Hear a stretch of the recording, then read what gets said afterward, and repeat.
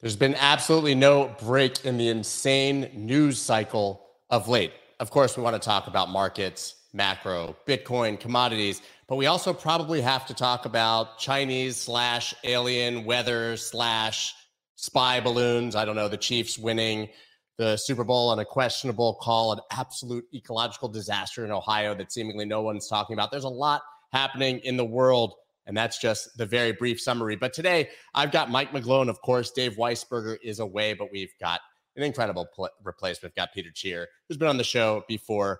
We are going to talk everything happening in the world and markets right now. Let's go.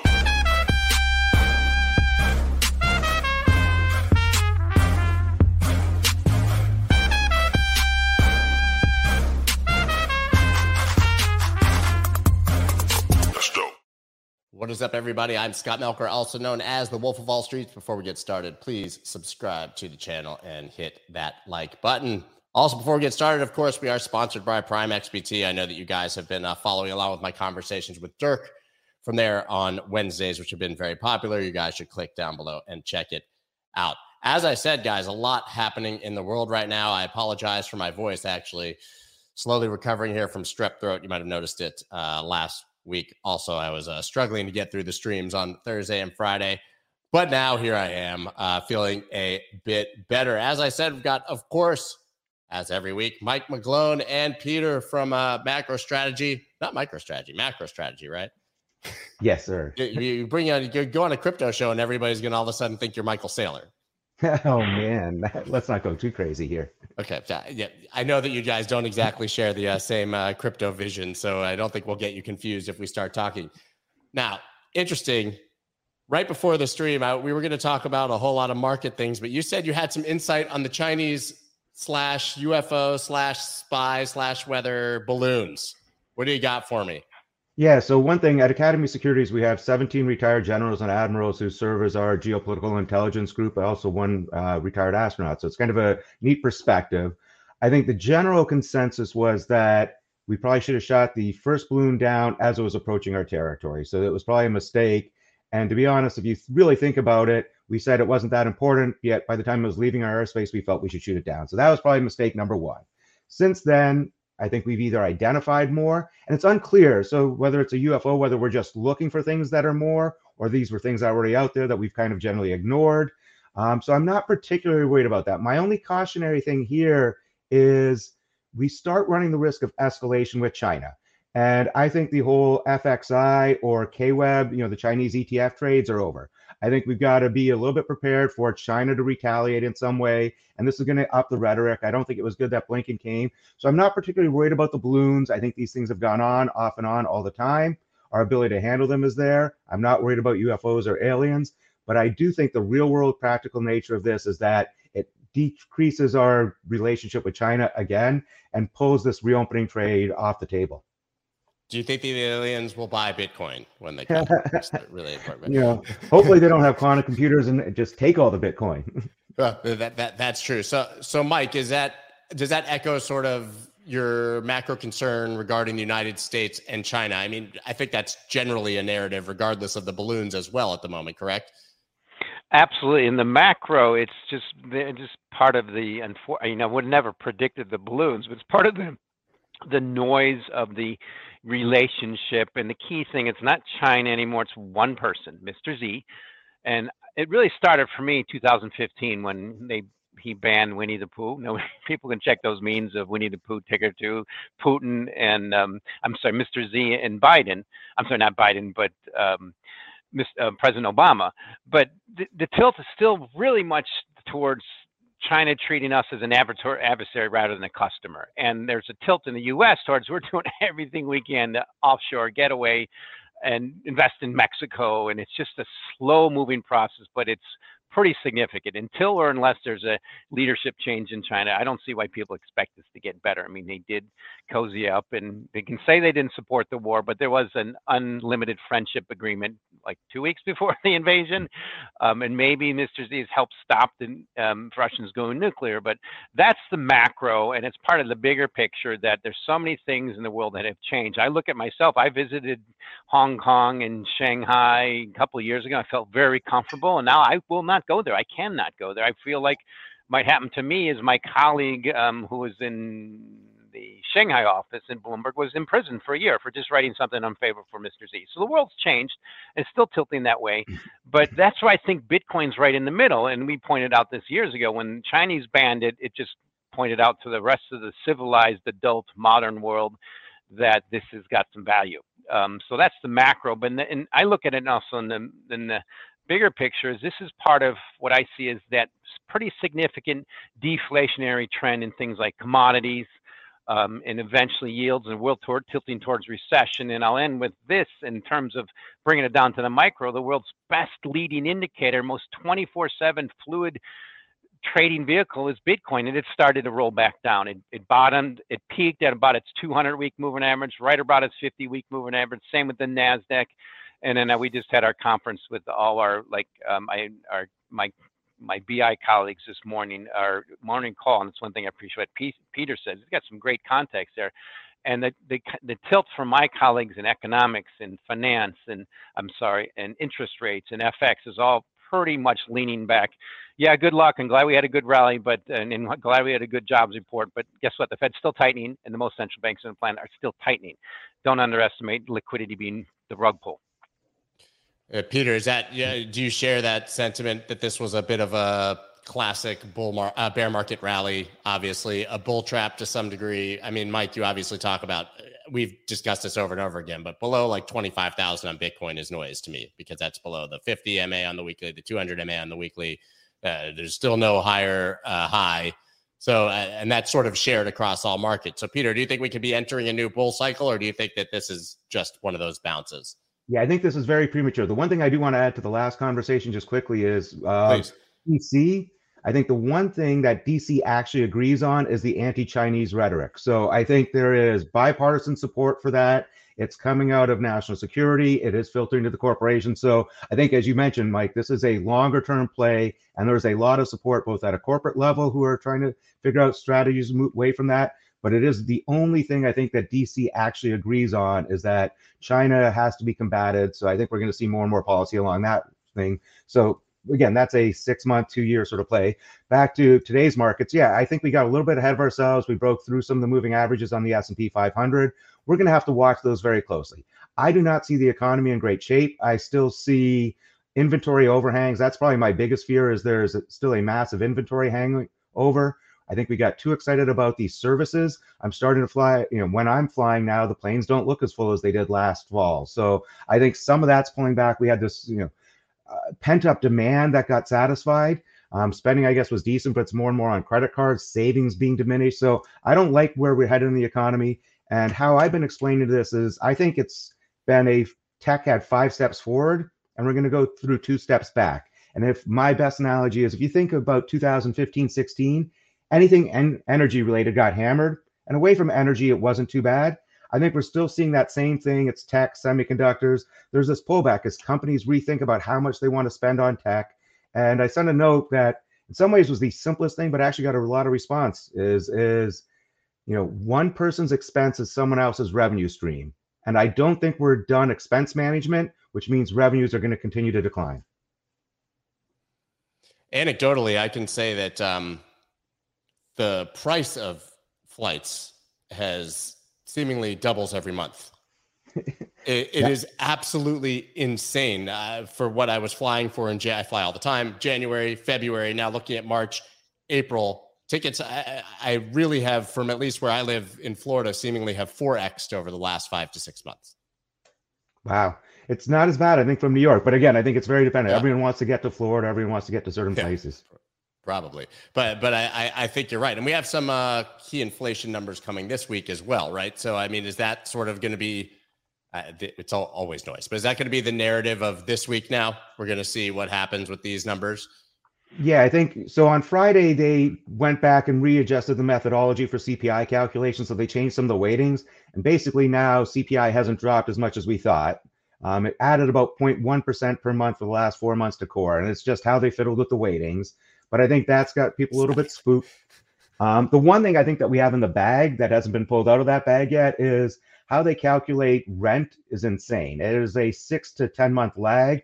So September, October, and I believe December were the three biggest monthly increases in rent in the last 35 years. All you have to do is look at Zillow or any sort of real-time person that calculates rent. Rent was not increasing at a record pace. So that's going to drop off.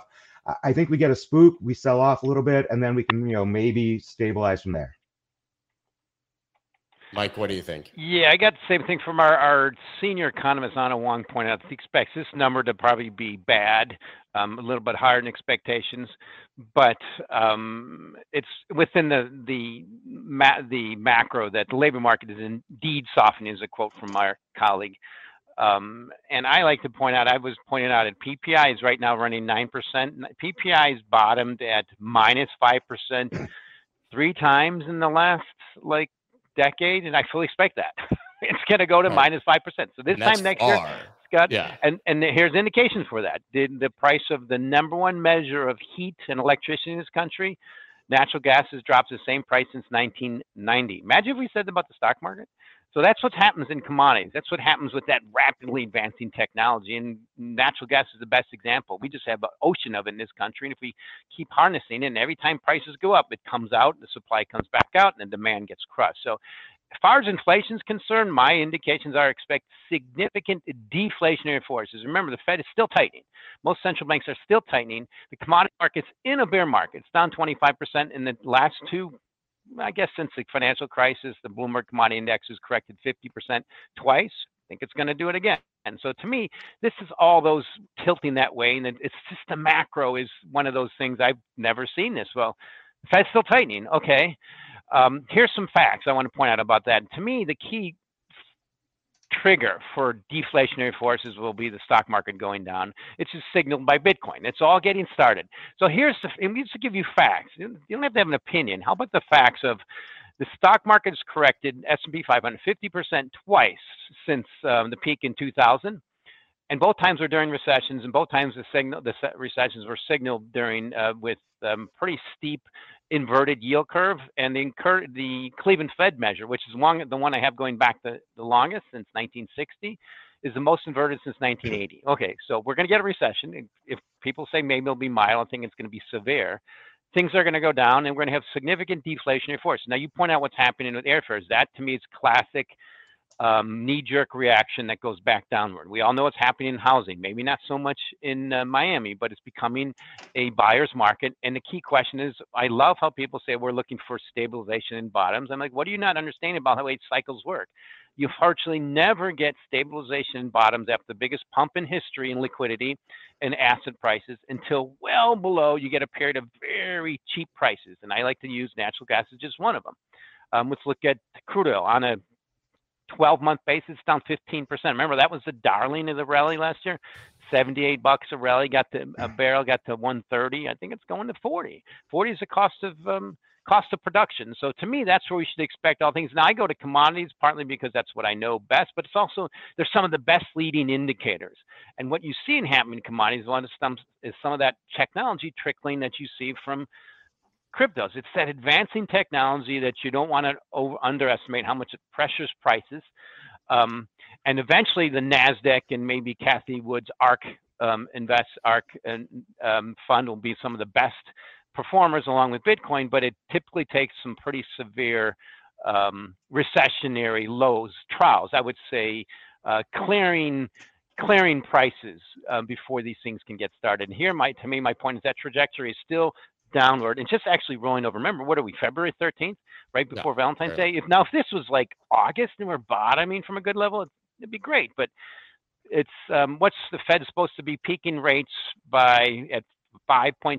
If I look on my WIRP, my thing on the terminal, and that was just a few months ago. That was like 4.9. Still, and there's only one thing that really stops that: market assets have to go down. Or people have to lose their jobs. Well, exactly, but that's just the key thing. We're not losing a job. That's massively lagging. We got to look at leading, and that's so lagging. It's the leading, and the leading is markets. Yeah, and I would say on the jobs front too, I think we have to do a better job separating which jobs are being lost, which ones are being hiring, right? So 100%. I think this is not going to be at all about total numbers of jobs lost. It's going to be jobs times average income. And this is going to be people who are making between 80 and 150, 200,000 that are losing their jobs.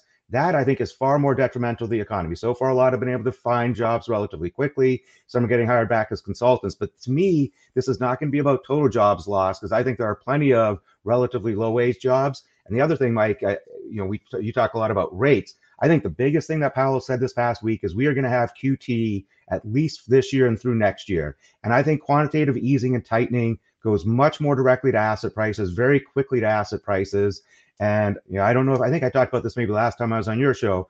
I always think in terms of Newton's cradle. Those things, you got like 8 balls and you drop the one, and it's the thing at the far end. So what happens to me when you do QE is it forces everyone out the risk spectrum. And where you see the risk explosion is on the riskiest asset. So whether it was crypto, whether it was ARK, that's where people, okay, well, I'm not going to sell this because this is the most interesting thing unless you pay me a lot of money for it. That came all the way back in. And I think that's going to be a process. It's going to be hard to get these things to go up higher. The only thing that caught my eye, Mike, as you mentioned, is I'm finally seeing ARKK have outflows even on days TQQ is getting inflows. So we might be, I don't know, we're quite near the bottom of, whatever you want to call it, disruptive or not, but we're getting closer to that than I think we are on big tech. And I think that's still that next leg to fall. And that's what would drag the NASDAQ down much more. Mike, you made the interesting point in your report this morning. Love it or hate it, Bitcoin could guide risk asset trajectory. That was the title. And you alluded to it when you were just speaking. Are we really at the point where Bitcoin can give us an indication of what the entire market is going to do? Oh, sure. It has. It did. I thought last week, because was it Wednesday? I think I could look at it. Sometimes it's part of being an ex-trader, and I don't trade anymore, but it's so cool to observe because my finger's not on the trigger of taking positions anymore, which can really make you lose your hair. And Scott, you've done that well. So, but I'm addicted to watching markets, and you just watch the nuances of flows and watch how things go. And Bitcoin, I mean, the number came as picking up around 24,000, then started ticking down. It was the first one, and it usually is. You could see it on the weekend, and then the stock market started trickling down and other things. Bond yields started going up. It was just, okay, this might be it. And then you look at, okay, so those are shorter term, but is it coming from good, solid levels with good reasons? Yeah, like some of this regulation with what happened Kraken, that makes sense. And the other stuff we're seeing happen is just classic Warren Buffett. The tide's gone out, and we see he's not wearing clothes. And there's still so much adult supervision needed in cryptos. Yes, I know people complain about regulation. I get it. I'm sorry, but people like Sam Bankman-Fried prove that young people playing video games should not be running corporations and taking your money and giving it away to their parents to buy homes and things. It's just, and to politicians. That's just the lessons we're learning of when you put your money with a trusted fiduciary or an exchange, you want to be able to trust that exchange, or with an ETF. That's where I push back in regulation. They should be approving ETFs in Bitcoin so people wouldn't have to put their money in exchanges like FTX. But to me, that's what's happening. I think and you see some of the headlines today, Binance Coin having issues. This is just classic tide's gone out, and the tide hasn't really gone out much on the equities for a normal indication of who's wearing clothes. For instance, credit spreads are still very narrow. I hear 20% of some small cap companies are just not making money. The quote from my colleague Gina Martin Adams, of our chief equity analyst this morning, was earning margins are unabashedly missing expectations. And that's early on. And then you focus in that fact that central bank policy operates with a definable lagging and uncertain lag with what happens to the economy. It's just a variable lag, and it's just starting to turn over. So to me, this is part of that macro. And I try to just get away from the micro, the little nuances that people say, well, was Chairman Powell hawkish or dovish? Mike, it was very standard, clear. I'm raising rates. Next question. And I'm going to keep raising rates. Why make any more of that than there is? So I look at it simplistically, sell rallies of risk assets. Yeah, I think the biggest mistake the market's making right now is, I think this was like a pendulum. You started way up here and swinging down, right? They're pushing on this, and everyone's misinterpreting the current data as being soft landing. And it looks very good. But the problem is this pendulum's not stopping there, right? They put things in motion that are continuing this in motion. So I think we have this brief window where everyone's this data, yeah, without a doubt, today's data, recent data looks kind of soft landish, but that's because this pendulum's just the way through going. And I think this is like they pushed inflation off the cliff. And 3 or 4 months ago, if anything, they probably should have been running down to the bottom of the hill trying to figure out, hey, how do we catch inflation? Instead, they're pounding on this, they're beating on this. I think they missed a lot of the lag effects. I think they've set into motion a lot of things that are going to be problematic for the economy. I think we're going to see deflationary prints either later Q1 or Q2 on anything inflationary.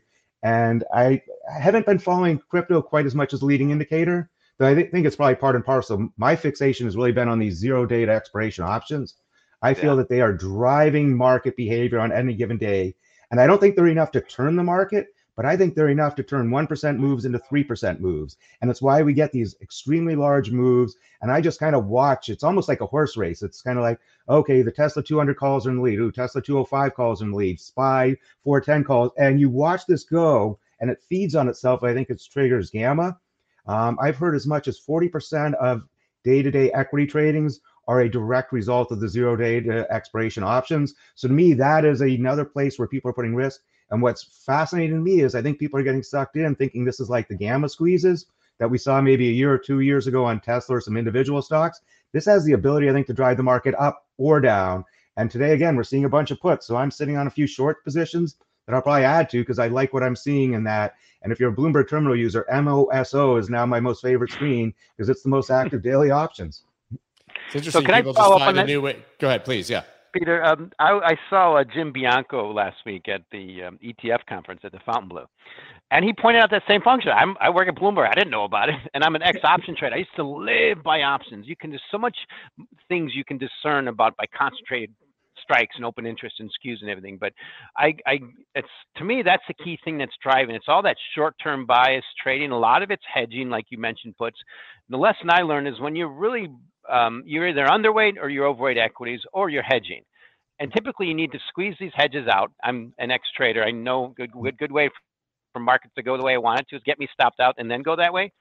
And to me, that's an example of the way these things work. You gotta, if you're long puts and you're bearish, okay, you buy your puts, you hold them, you get killed in decay, and finally you expire, and then the market goes down. That's the way it works in these markets.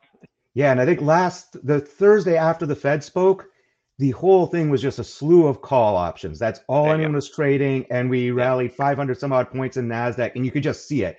Call after call, which was destroying any put value. And again, the short-dated nature, I think, does two other things. It allows, I think, people to switch from overly long to overly short much faster than we used to. I think, I love trying to catch positioning. I think positioning, because of this imbalance that's in the daily options, allows it to trade from overbought to oversold quicker. And the other important thing is VIX, I don't really pay any attention to because VIX only includes options, I think, from 27 to 35 days of expiration. So as people aren't trading those anymore, so they're putting their hedges in dailies and weeklies, I don't think you get that kind of pop in VIX anymore as any sort of an early warning signal. So you've got to focus on these things. And I agree with you. I've been on the terminal for a long time. I've never seen that screen before. I find myself typing it about 25 times a day. Really interesting. And it's interesting, Peter, that you also agree that we're going to see those deflationary forces starting to kick in, which obviously has been Mike's sort of base case for quite a while. I love the term disinflation. Is that just Powell refusing to admit that deflation is happening?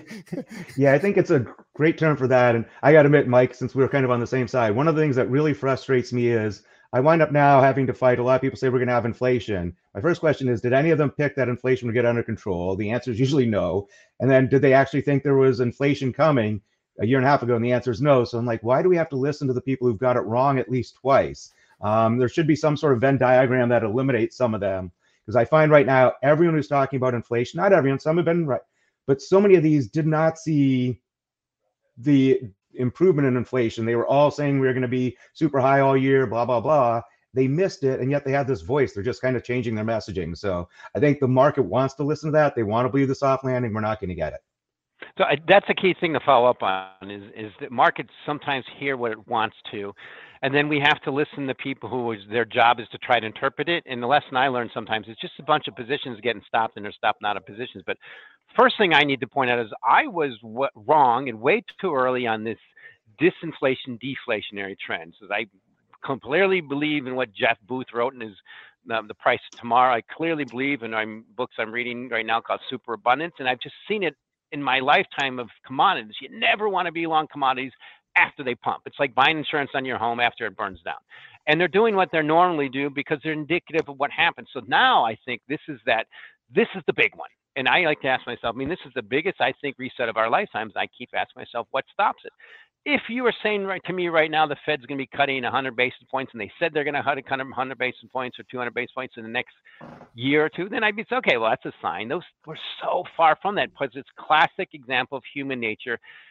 Fed thought it was transitory. They were wrong. Now they're hiking too much. They're going to be wrong. And the thing is, the question is, a year from now, when we're sitting down talking about this, I think it's going to be, what are they going to do to help us get out of this deflationary trend? I didn't say disinflation because I'm a commodity guy and look at this price of crude oil, the same price as first traded in 2006. I mean, if you're a producer, that's deflation. Yeah, the one thing I'm watching as a potential way out of this, and I think it's I call it maybe a 15 to 20% probability, is some sort of commodity boom led by India. If India can kind of get their act correct, where they are benefiting from people moving out of China, so they're seeing production, they're about to surpass China in terms of total population, they have a much better demographic. And if they can just pull people out of like abject poverty into mere poverty, I think you could see massive demand for materials, raw resources. India itself is clearly preparing for this, right? They're involved in Venezuela, trying to make sure they secure resources. They immediately post sanctions said, no, we'll trade with Russia. I think one of the Indian senior ministers last week said they expect to be the biggest increase user of natural gas in the world for the next 3 to 5 years. So I see all that. I think there's a lot of things standing their own way. I think Modi and their political system is the issue. What's going on with Adani probably slows that down. So I don't think it's a likely scenario, but it is something that I'm watching. If we're going to get another 2003 to 2007 sort of commodity boom where corn's out of control in pricing and everyone's talking, we shouldn't turn corn into ethanol, I think it would come out of India. So I've kind of got one eye on India all the time. And I also think people don't talk enough about India as a whole when we're talking macro. Do you think that would take some time, though? I mean, that seems like would be quite a while before people leave abject poverty into just poverty. As you said, that's not going to save the market in the next 3 to 6 months, right? No, right. I think that's a next 2 years from now sort of trade. But it's something we'll either start seeing develop or not, I think, coming. And again, they were making great improvements. This Adani thing, I think, is a setback for them. So that's a good point. That's exactly what the Chinese did after Mao. The sternness of the Mao Chinese Communist Party turned a little with Deng coming in and taking 1 billion people out of abject poverty, which is India's close to now, and bringing them up to a level that's still half of what Taiwan is. Maybe it's 25,000 per capita income in China. India, I'm trying to find the data now. I see something closer to 3,000. I don't know if that's right, but that's what's going to happen. It's just a big macro trade, and maybe that's something to get going. But it's also happening at a time with the biggest transformation of our lives towards moving away from fossil fuels, electric EVs, the biggest retooling of electric cars on the planet. I mean, I have electric cars, drive electric bikes. India, all those little electric bikes, gasoline motorcycles driving around, they're going to go electric. It's so much easier. I mean, we've done it. It's easier. You can ride in the bike lanes. But those things are family cars over there. It's incredible when you go to India and see 6 people on a scooter. It's absolutely. But Peter, you mentioned before, obviously, India's then relationship with Russia. So pivoting to Russia, Mike and I have talked this somewhat to death, obviously, the Russian-Ukraine conflict. But it seems like a very quiet escalation, at least in terms of foreign policy for the United States. For the first time, I think, we heard today that they're recommending that all Americans leave Russia. Yeah, I think we continue to give Ukraine just enough weapons to keep this thing going on. And we're ultimately, again, our generals, we spent a lot of time on this. The longer this goes on, it favors Russia. Russia just has that many more people that they can throw at this, that many things go on. And it becomes more and more problematic, too, for Europe. It's what we haven't been talking about is the forced migration or the refugees out of Ukraine. I believe Poland has accepted 6 some odd million Ukrainians. The longer this goes on, it's going to be more and more difficult for those people to go back. There's almost nothing to go back to, depending what region of the country they've come through. So the stalemate's not good. I think there's a will within DC to kind of give Ukraine just enough to keep going. But yeah, it's problematic. We haven't talked about Russian nukes. We don't think it's a likely possibility. But all these things, I think the saber rattling comes. We'll see how effective his, spring offensive is. But if this keeps going through the summer, it gets worse and worse for Ukraine. And we keep getting ourselves, I think, closer and closer to the line, right? It's better tanks, equipment, training. At what point do we put repair? It's becoming, I think, what everyone was hoping to avoid, unfortunately. At what point do we put troops? There's a non-zero chance of that, just like there's a non-zero chance of nukes, as you mentioned. But to me, it was a bit of a wake-up call that they're telling Americans to get out. Yeah. And even Americans could be forced into conscription into the Russian army. Any American who's still there is should know better. I mean, like I said, I'm afraid to go to China, and I've traveled all over the world, never had that problem. But one thing that's really helped me have a good view on Russia and helped me have some good views on how to trade commodities since they started massing troops back in December of 2021 was the New York Times. And I mean, I just read it every weekend on anything they write about Russia, and just fully what you expect. The conundrum now is, I look at it as, okay, they're going into scorched earth policy, and there's like, it's one person, again, just like what's happening in China. It's not Russia, it's Mr. Putin. It's one person. And yes, he has his cronies, but what's your choice there? You either go with the leader, or you're dead. I mean, or you fall off a balcony. I mean, you kind of have to. It's just the way life works. So the situation, obviously, nuclear thinks it could go nuclear. Thank God Z pushed back on that. But you're right, the spring offensive. But it's the key thing is, the U.S. is doing all they can to help Europe not implode again. I mean, I look at all my relatives. Why are we here? My Lithuanian relatives fled the Bolsheviks. It's just, the Americans at some point, the Russian Europeans have said, yeah, we probably have to defend ourselves from Russia coming down, and look what's next, Poland. And I mean, this is not new. So to me, it's a global problem, but it's also a key thing I point out from the very beginning. This is just showing the complete value of the United States. I mean, I'm from the heartland. I own the farm. This is just the farmers, the Midwest, the Corn Belt, the Rust Belt is crushing it in this environment. Finally, for the first time, they're making a lot of money in corn and things they're doing there. So it's sad what's happening there in Russia and what's happening with recession, but it's really a boom. It shows the value of the security and the system in the U.S. So if there's anything to come out of that, it's part of the reason I was very bullish on energy producers last year, not the commodities, the producers, agriculture producers. And the key thing you still see is, I'll just end with this. So the key in the middle commodity is corn and wheat, but wheat's already dropped. Wheat's down on a 12-month basis. Corn's still up, and it's just that fear that they're going to wipe out some of that, more of that production. But what's happened in the cycle now is the world's largest exporter of corn now has become Brazil. Why? Because prices have gone up. Thank you very much. Because of Russia. It's that elasticity in supply and demand that you have to remember. The thing is, just a year ago, right before the invasion started, if you had told us now, they would push them back, and I just thought that Ukraine should just give up rather than all of them getting killed. It was wrong, but it's amazing that they were able to push them back. Yeah, and a couple of themes that we've been talking about a lot here at Academy, and I think fits in some of what you've been saying, is I do think this world is starting to separate a little bit into the autocratic, resource-rich nations of the world are gravitating towards China, and we're going to have to do a better job with Western Europe, South America. I think South America is naturally Brazil. We do sell a lot. John Deere has big facilities down there. That's got to be where we focus our attention, right? It's like, okay, if China is doing a good job from a Chinese perspective of securing resources from the autocratic rich nations, especially in Africa, we can address South America. That's where we've got to, there's going to be this huge opportunity. And I know you guys spend a lot of time on Bitcoin. We get asked a lot about reserve currency. And weirdly enough, how we're starting to describe this is going to sound a little bit weird. We're not all the way there yet, but it's almost going to be a dark web type situation where good open conducted business will be done in dollars, euros, yen, etc. But there will be a deeper underbelly that gets more and more driven towards the yuan. So it doesn't mean China won't trade in dollars. It doesn't mean various countries across the world will trade in dollars, but they will do more of their kind of sketchy activity directly in yuan. And we did push them a little bit that direction. I think it was a big mistake when we froze Russia's dollar reserves, because China immediately went to everyone, including the Saudis, saying, hey, this country will mess with your reserves if they don't like your behavior. And now Russia invading is extreme, But we are calling the Saudis. We want them to be a pariah country, right? We tell MBS a murderer.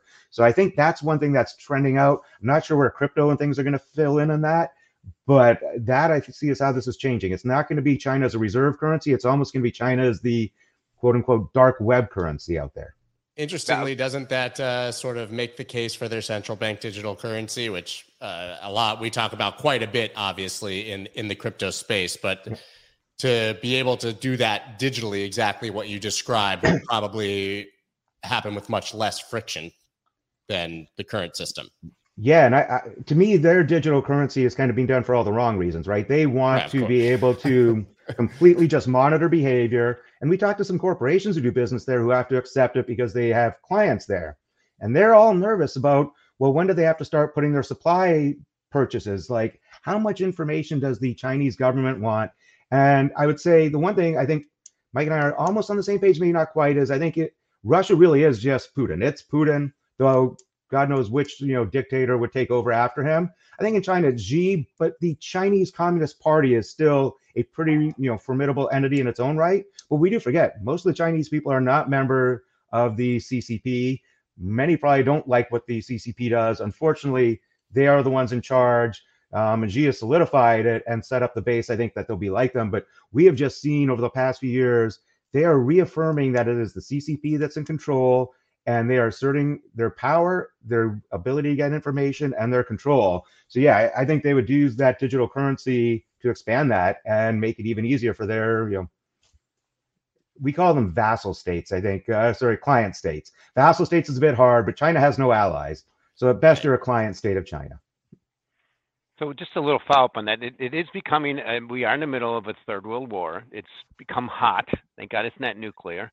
I mean, just looking at my screens, I can see the, hitting the balloons that have surveillance cameras on them. But the key thing I think to remember here is the world's divided into two separate areas. Do you want to be under the umbrella of the protection of the U.S.? And by the way, we love to buy stuff and do business with you. Or do you want to be in the umbrella and protection of China and Russia? And it's really tilting that way. And cryptos are a great indication. I like to point this out. I was in Hong Kong in 2018. I won't go back there in a conference. And I remember people pushing back on, I was just pointing out how it's a bear market, but there was only thing that wasn't a bear market, and that was the market cap of dollars.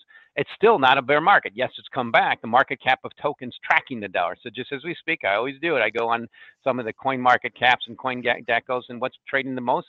Tether. Okay, but then there's a dozen Tether wannabes. It's this whole space, which is completely organic, which China has banned, has gone for the dollar. It's its base layer. That to me is part of how significant cryptos is. And I say this also hope, and I write about it, making sure our legislators and our leaders see that and say, okay, well, let's regulate it properly. But this is why it's really, I think, part of the world is a century, the decade of the U.S. just kicking in, because realize our system, by not messing it up, is just doing fine. And look what's happened to Russia. Failure, massive failure. It doesn't work. Who wants to immigrate to Russia and China? I'll end with that. Key lessons of the book, 21 Lessons of the 21st Century by Yuval Noah Harari. If you don't want to, countries you don't want to immigrate to, I ask the question, do you know anybody who will immigrate or is immigrating to Russia or China at the moment? I just know tons of people trying to get out.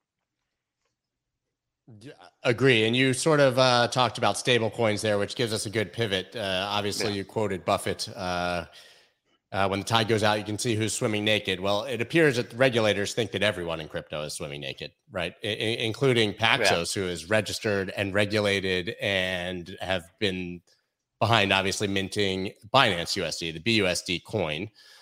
So that's one huge piece of news, that they're going to stop minting those now. We also obviously have the crackdown on staking at Kraken, right? It seems like they're revving up not only the rhetoric, but the action now.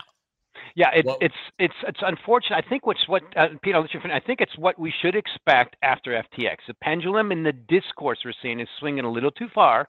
It should swing back, but remember, it's only been a few months since this, this icon of the business just went under. So I think that makes sense. But to me, the bottom line to get to proper regulation is to approve an ETF that tracks an index of cryptos. And Peter, I think you had some thoughts on this regulation space. Yeah, no, I think we've said this before that this is inevitable. It's got to come. I think the other thing I've seen is investors seem to be doing better jobs themselves. They're actually spending a little bit more time trying to understand the various entities, right? Because I think we threw out names, FTX, and not everyone was paying close attention to which exact entity they were working with, where those entities were domiciled. And I think that's the important part. And people are, I think, being a little bit more careful. People are asking some of these questions, and sometimes they're getting surly responses from whoever's trying to respond, but it's that sort of thought process that will develop into this, right? Where people are just a lot more careful about these conglomerates and figuring out what entity does what and what are their risks. And one thing that does sound encouraging, it seems like they're getting a lot of money back for the FTX, right? It sounds like the recovery is going to be potentially way better than people thought initially. So those are good things, right? Their system is working. You're able to parse through some of this and get to the actual data and data or money, however you want to view it. And I think that's going to occur. And this will be where we come up with some system that more and more people can adopt to. I would say even with crypto's recent rally, I'm getting far fewer questions than I would have, when we went from 16,000 to 25,000 the first time. So I'm sure some people are coming in, but this feels to me it's still a lot of wait and see. A lot of people okay, maybe they're dabbling, they'll buy a few GBTC, hoping somehow, the discount to NAV goes away or something. But I'm not seeing a full new set of, people really buying into it. But I think all this regulation will help. Then people can go into their offices again and go to their senior management and say, yes, but these things are being addressed. And I think that's going to be crucial if this is going to be successful long term. I think the GBTC trade is so last month, right? Yeah. From 50 to 35, that's where it was, right? And I know a lot of people who are actually trading around that, right? Buying at the 45 to 50 and selling at the 30 to 35 and just using that as its own trade. And I'd like to point out though that GBTC has been one of the best trades of the year thus far, because you obviously have the rip in Bitcoin and the discount minimizing. Yeah, I'll be honest. I got lucky. I did something. You might get something over the weekend, and I got lucky. Bitcoin went up, so GBTC, the discount didn't change much, but it went up. So, take the money off the table, move on. Could be worse. But you made the point that people are starting to ask questions, obviously, and that's appropriate, obviously, in the regulatory space. My fear, though, is that we're getting zero clarity and just enforcement, right? Kraken didn't really know that was coming. They were forced to do it. The SEC gets to collect their hefty fine. I mean, you could argue that the most profitable organization in crypto right now is the SEC. So they just go after everybody and take their money and then move on and still offer no clarity. And Hester Peirce, who I'm actually talking with in 45 minutes, I'm recording with Hester Peirce, the SEC commissioner, who's given quite a bit of pushback against Gensler and dissent and has always been somewhat pro-crypto. She makes that point. She just doesn't have a problem with enforcement. The problem is that you can't go register and get ahead of it. There's no way to actually be compliant. Right. I think that's an issue. I think I give this advice. I give it to some ESG clients as well. My biggest frustration sometimes with dealing with the crypto experts is they go down a rabbit hole so quickly and they lose people. They don't spend enough time. Something that they live with every single day, they take for granted. And I find they explain stuff and they skip over and move to a level that's very nuanced, but the questions that the regulator or someone else was trying to answer were 2 levels above, and they refuse to answer those questions and they're in the weeds. I think they've got to do a better job of either working with people or having someone help them explain their cause. Like, hey, yes, this stuff might all work, but we're examining this issue and you're not explaining it. You're explaining it in a lot of mumbo jumbo terminology that is difficult, and they're going to have to understand that the regulators, and I think banks have always faced this, right? The regulators generally don't hire the person who could be a managing director at Goldman Sachs because it's much more profitable to be a managing director at Goldman Sachs than it is to be at a regulator. So the crypto people within the industry are probably need more explanation, more coaching, and I think the crypto industry is going to have to do a little bit better job of maybe being humble, maybe understanding. Not everyone understands it because they haven't lived and breathed this for the last 7 years. How do we get here and explain it at a high level, make it basic so we can move on? And I think that's something that will happen through this. But when I read some of these things and you read some of the comments, I see that mistake occurring over and over. Yeah, the assumption that people outside of our echo chamber understand what the hell we're talking about at any given moment. Yeah, I think that's fair. I think that's fair. I think that's actually speaks to a larger problem with crypto, which is there's just no simple messaging even for retail, right? Or that's always sort of been the problem. But as you said, that sort of, I think will get arbed away with time to some degree. I mean, Mike, what do you think? Do you think that this is reasonable at this point? I know you said it's sort of the pendulum swinging. I mean, do you think we're seeing a wholesale destruction of this industry in the United States and it's just going to go offshore? No, no. And U.S. has never been that stupid in the long term. In the short term, sure, we do stupid things like prohibition and stuff. And Churchill pointed it out. We'll come to the right conclusions. And that's why I always go back to the dollar and make it clear. Now, we call them stable coins. I'll call them crypto dollars. The number one traded assets, tokens of dollars in this space are crypto dollars. Now, yes, there may be 10,000 coins that really shouldn't be trading at, there's purely speculative. I've always had a problem with that. I get it. And an ex-trader, get speculation very well. You buy low or buy high, sell higher. But to me, that's the bottom line, is this is the kind of stuff you hear that hashes out proper rules and regulation. It's just not going to be easy. It's going to take a while. And that's part of, to me, what happens. This is still a bear market, and we've had a bounce in that bear market. So, but to get the institutions in, bottom line is you need to have things like proper regulation. They don't have to worry about this anymore. And then, to me, that what's going to just solve the whole thing is when you can push a button in an ETF and be able to buy an index. That's not happening with Gensler. We're not getting an ETF with this regime. But Gensler's 2 years in. He's got 2 years left, and he's getting hit out. But he's making some good points. People, if you really listen to his rationality, I mean, when you put your money with someone and they give you a return, you have to. That's based on them doing something to give you that return. It's not like Bitcoin is free. But the key thing, I know it's not proper. I won't defend him, but I've worked with him a lot more than people. I'm working with Commodities a long time ago when he had CFTC, and the people at Goldman Sachs hated him. He was ex-Goldman Sachs. Guess what? It worked out. They worked out fine. The commodity index worked out fine. It'll do the same thing. I can dig in those details, but I remember that. The bottom line is he did approve the first Bitcoin ETF, which is outperforming Bitcoin on maybe a 1 year, 6 month basis because of rolling into backwardation. It's a baby step. He's got to fight that. He's fighting that battle up there, with all the incumbents and regulation. But work with them. Let's work with them as much as possible. You can't fight the SEC. You got to work with them as much as possible. But how do you work with them if they say come in and then they give you no answer and say, but we're going to sue you? Because that's what happened when Coinbase attempted to quote unquote work with them. And Jesse Powell from Kraken made the point. He said kind of laughingly, oh, so I'm supposed to just come in and push a button in your website and this would have been no problem. There just really seemingly is no path to go work with them. I think that was Hester Peirce's point, and from all those CEOs. Yeah, well, that's the thing. We have Hester Peirce. Remember going through that discourse. We'll work it out. Yeah, I think you guys just have to be prepared for this to last years. It's not months, it's years. One of my favorite things, and this is maybe resonates with you. Remember when Bear Stearns was going under and JP Morgan had to buy them? JP Morgan on that day irrevocably guaranteed the derivatives books of Bear Stearns, even if the deal didn't go through.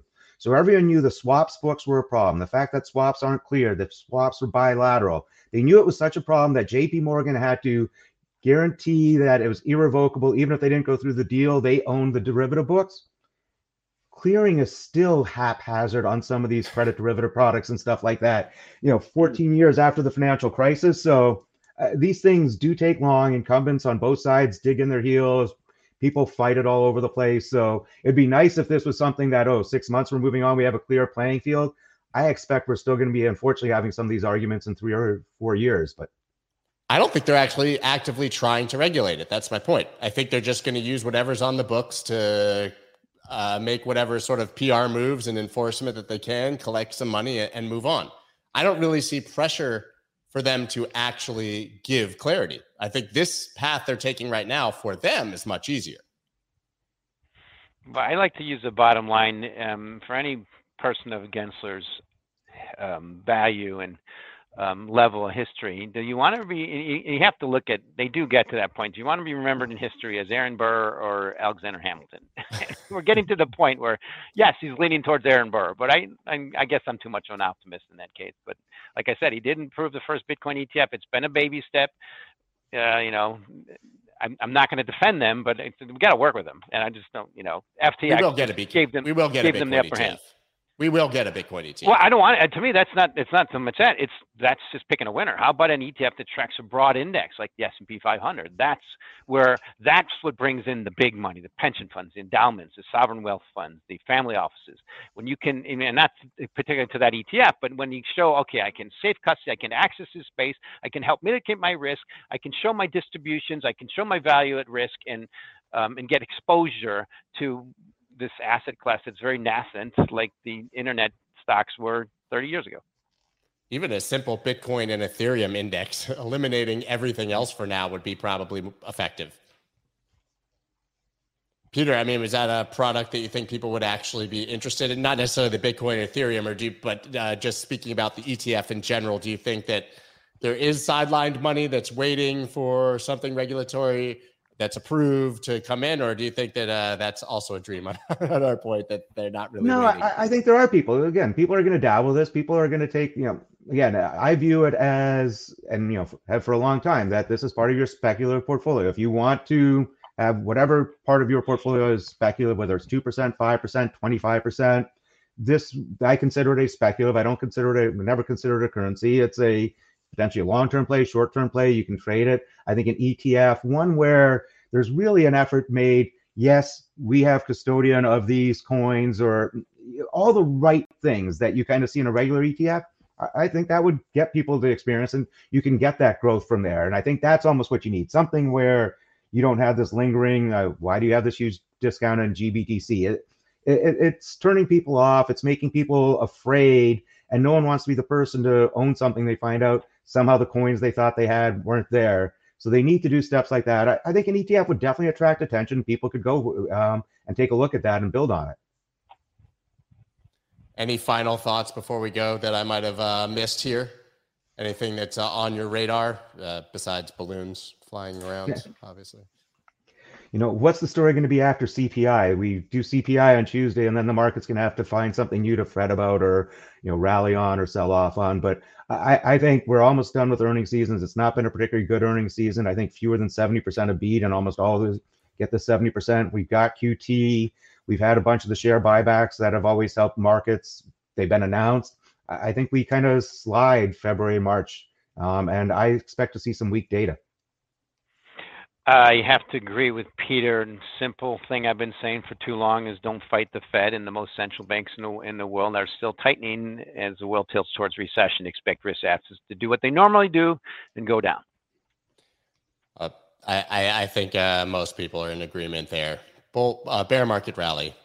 Don't want to say it, but probably the case. Well, that's bullshit. If we all agree it's a bear market rally, maybe that'll work. That's right. What was that? I shared that survey recently, right? 2 weeks ago. We were like, oh, wow, that actually is really bullish. It can't be easy. If it's easy, something's wrong, right? Yeah, it was a very bearish Bloomberg survey, which made us all say, maybe things will go up. I always view, though, kind of have the rule of three, or even if consensus is always wrong is consensus, that means sometimes consensus has to be right. So... yeah, well, this otherwise time, consensus is always wrong as a consensus view. Not. So who knows? It's going to be interesting.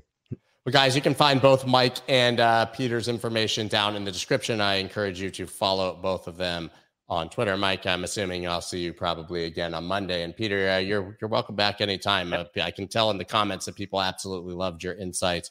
It's always good to get some fresh views and takes, especially from people know what they're talking about. So thank you very much for joining, everybody. Of course, I will be back tomorrow. And like I said, I'm actually going to interview Hester Peirce right now, which I'm pretty excited about, because I think we'll get a lot more insight on some of the topics we discussed here. I'll see you guys tomorrow. Thank you, gentlemen. Thanks, Scott. Awesome. Thanks.